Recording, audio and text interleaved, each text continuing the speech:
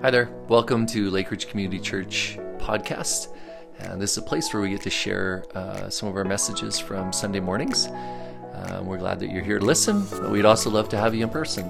So if you'd like to pop in some Sunday, we meet at 10:30 at Our Lady of Wisdom School here in Chestermere.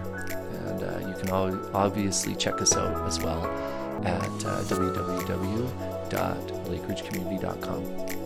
Thanks for listening. Hey, we are continuing in this sermon series on makers, and we are makers. And we talked about how God is a maker. We talked about how the world has been unmade in some ways. All the good that has been made has been somehow hurt in some ways. And you feel it, I feel it, we experience it around us. There's brokenness. But then we talked about how Jesus is this remaker. He's coming in, he's putting things back together again, and he's put together some people, you and me, who are part of making again. And so all the making we do is wrapped up in God's great making and remaking of the world. And so this is where we've been coming to, and this is where we're going to be going over the next few Sundays. Hey, I just want to I think you should put this on your fridge. This is a little piece of paper talking about the Maker Fair coming up. And if you have two hands, or if by some challenge you only have one hand, or if you don't have any hands, you are a maker, either way. So, if you are here today, how about we put it that way? You make something, and there's evidence in your life of you having made something. And we want you to come and show it to us. We're going to have this space is going to be quite different on Sunday, February 23rd, as we're going to set up all these tables, and we're going to have people showcase things that they make.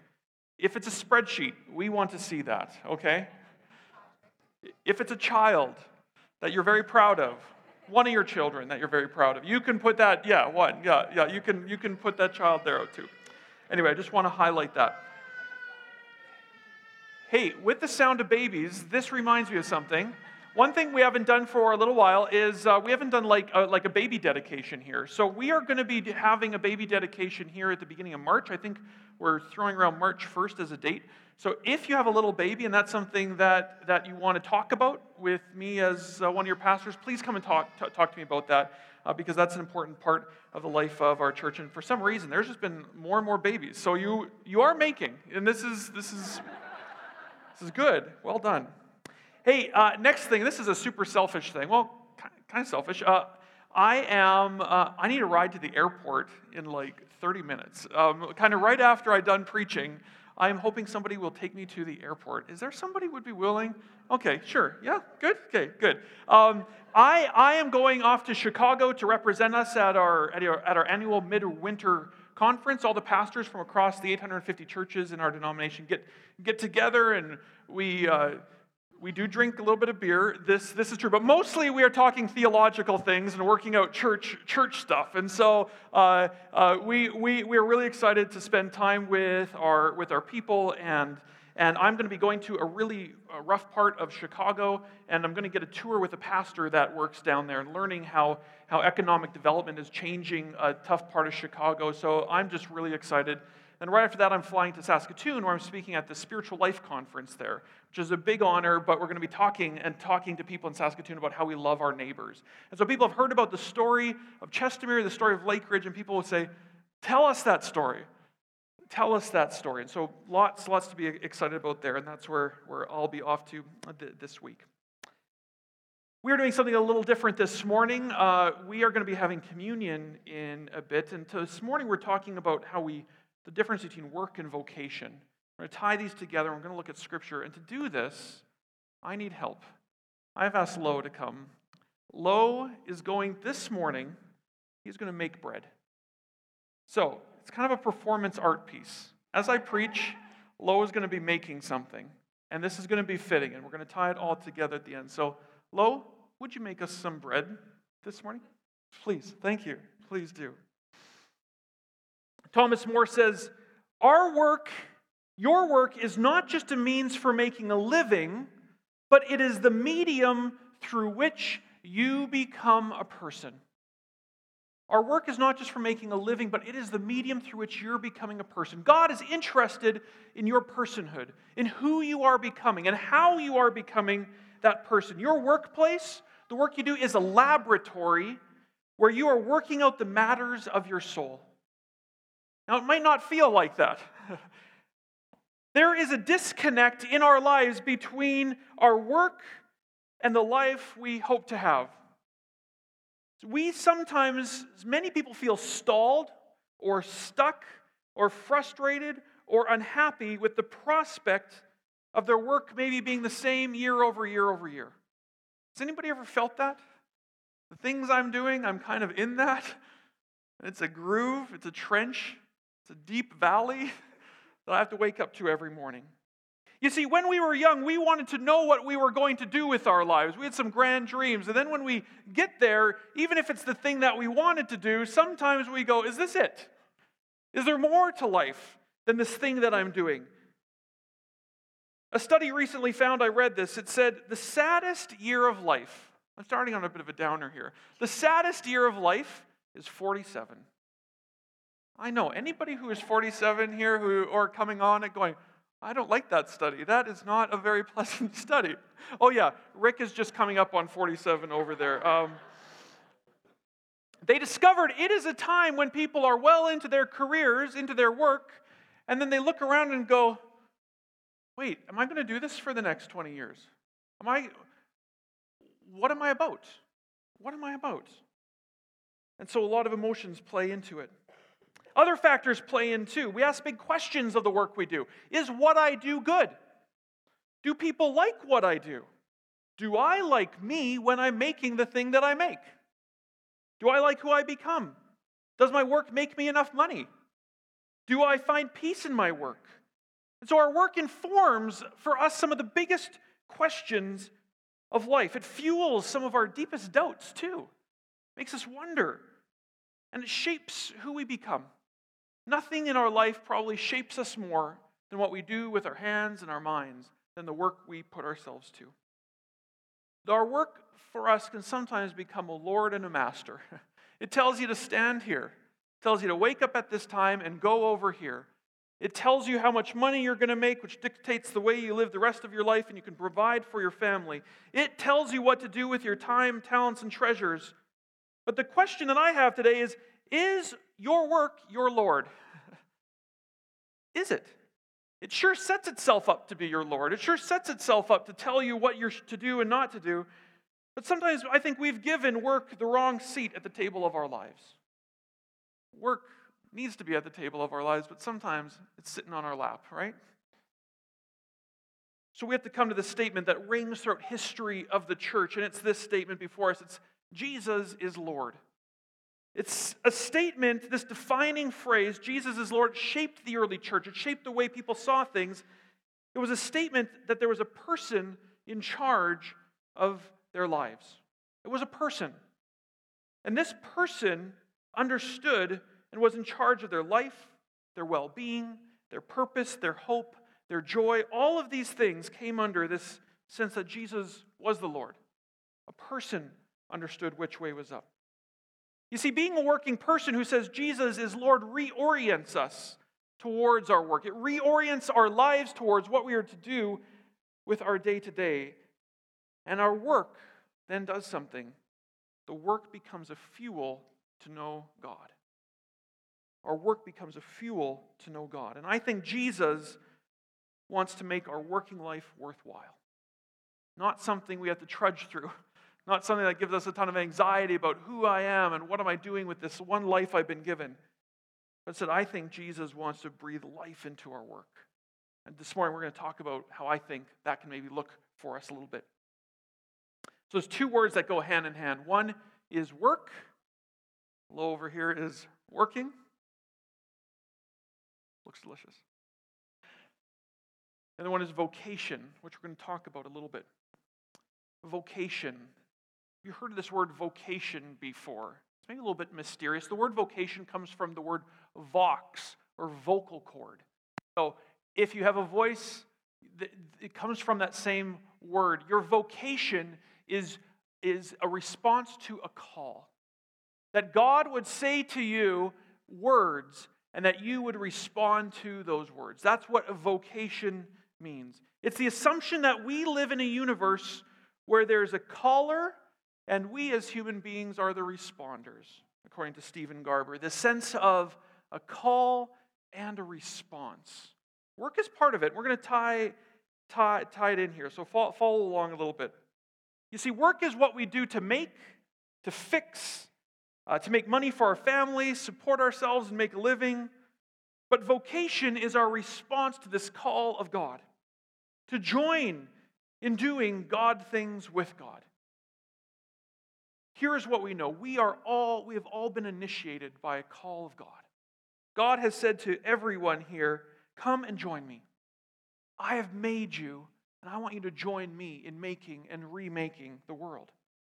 And then we respond. God's called us. We're joining in something. But this is where it gets complex. The way you respond to God and the way I respond to God is going to be different. There's a complexity in how we take this call of God and turn around with the work we do with our hands and tie these two together. There's a wrestle involved. There's a challenge involved to it. So Thomas More said, a calling is a sensation or intuition that life wants something from you. I'm going to say that again. A calling is a sensation or intuition that life wants something from you. Do you feel like you've heard a call before in that sense? That somewhere along the way you sensed intuitively in the deepest parts of you that life is calling something out of you? Something that no one else can really replicate, but maybe you? This is what the calling is about. Each person's calling is going to be different. But if you've heard the nudge that God is inviting you to be and do something, you maybe know what that's about. Now, you may feel your calling going one way, and then the day-to-day stuff of life go the other. God's calling you to be an artist, right? Sometimes I feel that, right? I should just be a poet. I've written one poem in my life, and it was so good. I'm now a poet, right? Calling is maybe taking me one way, but my day-to-day stuff takes me another way. Here's the good news. God knows what you do for a living, and He loves you. In fact, He loves what you make and fix every day. It delights Him. You have a very interesting job. I'm not going to say what she deals with dead bodies. And she's awesome. What? Oh, parts of dead bodies. I don't know if that makes things better or not. This is the thing. God loves what she does. God's delighted in that. In fact, God has gifted her to do what she does, and I'm glad she does it, and I don't do it, right? This is good. God has come near between us, right? God knows how His calling on your life and your day-to-day work go hand in hand. He knows how your work and your calling are going to work it out. He designed you to do something, but He also called you, and He goes, this is not a mystery to me. I know how we're going to make this work. God knows how your work is helping you become the person He's intended you to be. He knows how your work is shaping you, how it's helping you see that Jesus is Lord over and over again. It's in the work that God is doing something in you. He knows the details, doesn't throw them off. And God knows how your work can fuel your call, hone your call, and cooperate with your call and more. God knows how these two go hand in hand. So your work and your job are what you do to make money, fix something broken, or make something new. But your work may not be your vocation, this call, this response to God's call. Some of your work and your vocation may overlap. If it does, well done, right? But seldom do the two go nicely like this. Similarly, you might have a call from God and sense you're supposed to do something with your time, talent, and treasure, and so you want to respond. And your vocation may not overlap with your work very much. And so you're trying to wonder, how do these things work out? But your faithfulness to your work has made a way for you to live out your vocation. Okay? Your faithfulness to your work has made a way for you to live out your vocation. Consider this bread. Lo is making bread for us today, and he's been working at it. And it takes effort. When I said, do you want to come and make some bread? He said, I'm going to have to bring some stuff. There's work involved here. Now, he may like it. There might be days where he wakes up and says, I get to make bread and I'm jazzed. I'm going to jump out of bed. I'm going to make me some bread. I'm going to make some bread for my friends and my family. It's going to be good. And on those days, his work might feel like it fits his calling. And there's other days he goes, why am I making bread? I don't want to make bread today, but I've agreed to it. He may like it. He may think it fits its calling, but not always. Sometimes making bread is just plain work. Just something you have to do. But then, after making bread, something special kicks in. Eventually, he makes a loaf. And guess where this loaf gets to go? On a table. Or with his family around it. Maybe his neighbors come around. Maybe a loaf that ends up on my table, and my family and my neighbors come around it. And suddenly, the work turns into a response to God's call of a vocation, and suddenly this bread becomes something that feeds, nourishes, gathers, and blesses people around him. So you can see how these things are two necessary pieces, right? The work and the vocation. This bread is a response to the call of God to welcome and feed others, separate but hand in hand. I'm a pastor. Some days I wake up to work. Some tasks I don't particularly find very special to me. Emails, spreadsheets. Some of these are hard, some of these are boring, some of them are painful, some of them are meaningless. But the work I do sets me up to respond to the call of God, to live out my vocation. Jesus has invited me to do something special in his kingdom that only Preston can do. I have a particularly unique Preston-shaped call on my life to do something. And I got to sometimes wade through a few other things and set up a few other things to make sure that that calling can come alive. Do you understand what I'm saying? The work and the call goes hand in hand. My work fuels my vocation. They overlap, but not always. In the Bible, we see over and over, as I spent time studying this week, we see over and over how people's work is intruded by God's love and something of a calling emerges out of it. But almost always, unless they were out there working, God might not have engaged them in the way that they expected. One particular story, a guy named Nehemiah, after the exile, all of God's people were taken out of the land of the Bible. And they were taken to a faraway land in Babylon. And a guy named Nehemiah was out there, and he got a job serving the king while in exile. Now you can imagine, this king came and ripped down his city, burned down his house, took his family away, all this, and what does he get? Probably like the worst job ever. He has to be a butler to the king. You can imagine. He is there every day taking this cup or the food to the king. He's the wine bearer. He has to stand there holding the cup of wine for this foreign king who has ruined his place. And here he is doing his job faithfully. And the prophet said, "Go and be faithful in your work." Then something happens while he's working one day. Nehemiah 2 says this, "Early the following spring, in the month of Nisan, during the 20th year of King Artaxerxes' reign, I was serving the king his wine." This is Nehemiah. "I had never before appeared sad in his presence. So the king asked me, 'Why are you looking sad? You don't look sick to me. You must be deeply troubled.' Then I was terrified." Because you know what kings do when you aren't just holding it together in their presence, right?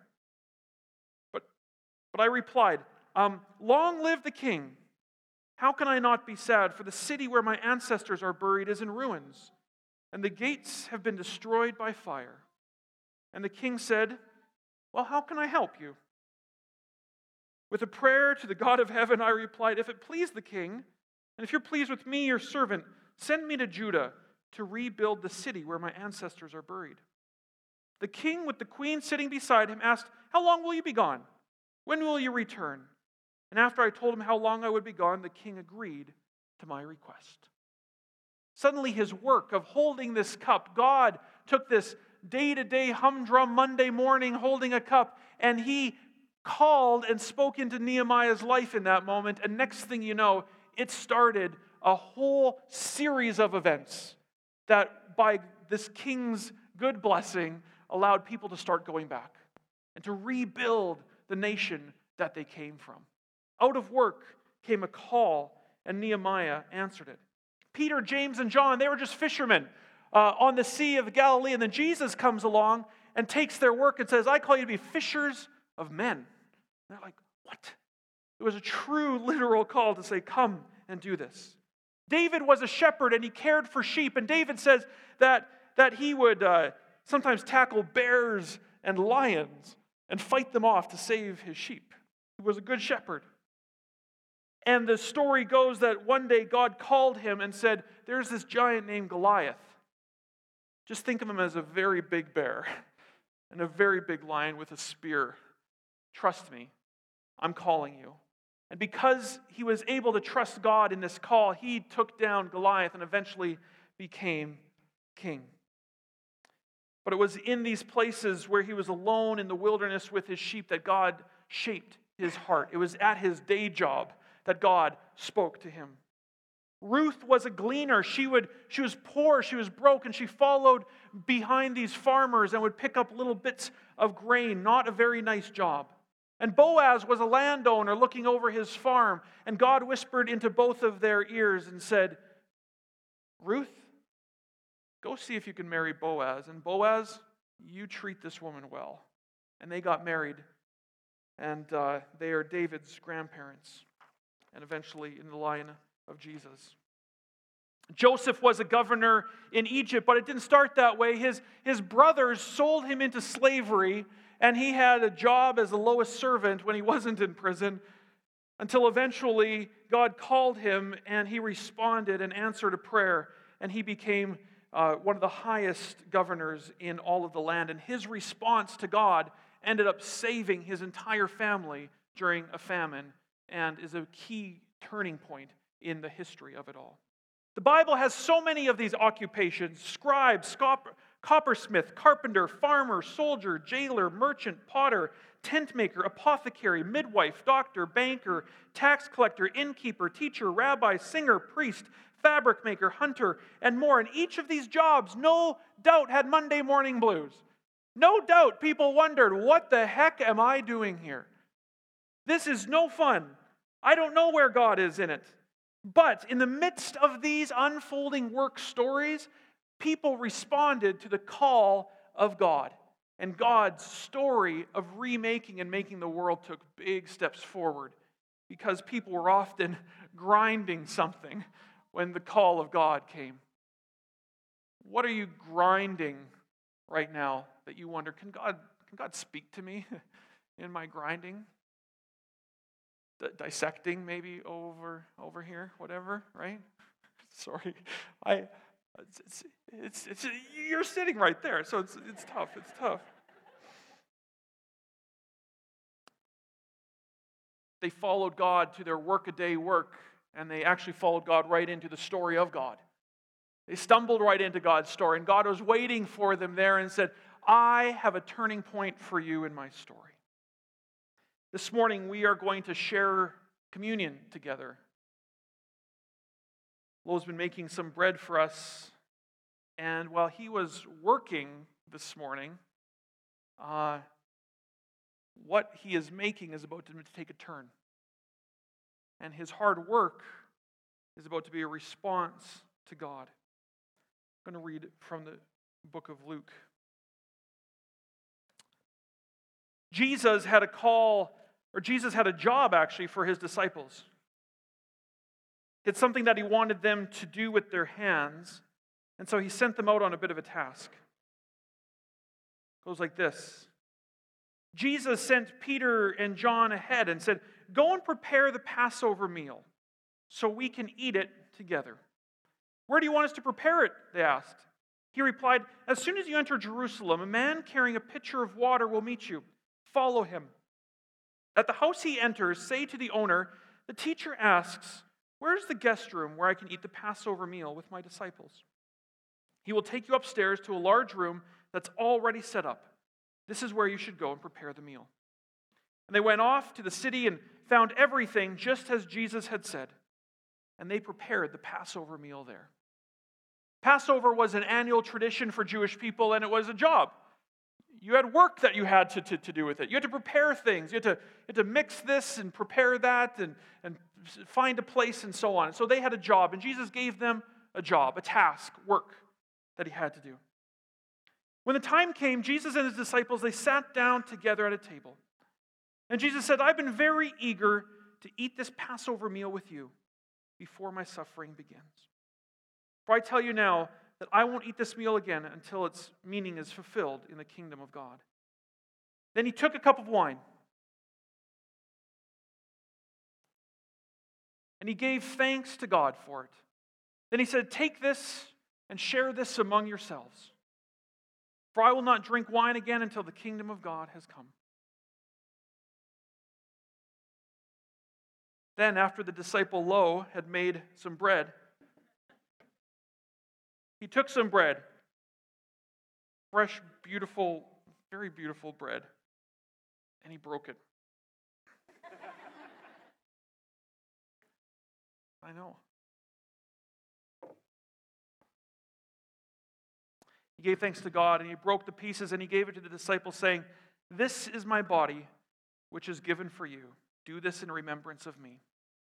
After supper, he took another cup of wine, and he said, this cup is the new covenant between God and his people, an agreement confirmed with my blood, which is poured out as a sacrifice for you. Friends, today, work turns into a response to God, to a call. God says, welcome. Come and join in the work I'm doing. Come and be a part of making this world beautiful. Jesus took the disciples' work and he transformed it. He redeemed it. He reframed it. This bread, which was once just over here, became the body of Jesus that they could participate in and take into themselves. Grapes become wine, in this case, Welch's grape juice. And together, Jesus called his followers together to be transformed by their vocation, transformed by the call of God, to see their work different than it is. Eventually, the death and resurrection of Jesus would also transform this person who is working with these fishermen on the north shore of the Sea of Galilee, who becomes the Savior for all mankind. For billions of people who have said yes to Jesus, they know that they are responding to this call. You see, this isn't just bread, this is life. And we get to be a part of it.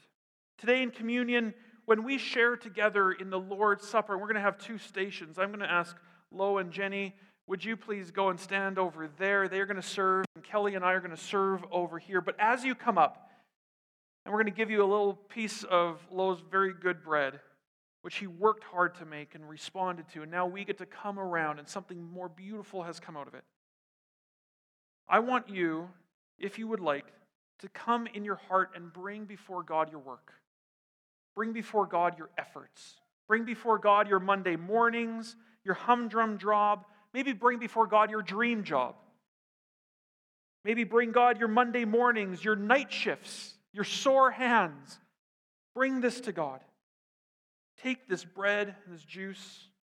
Take it and receive the call of God. And respond to the call in your heart and say, God, I want you to take all that I have and make it yours. I want my life to be a response to your vocation. I want to join with you. Amen? Amen.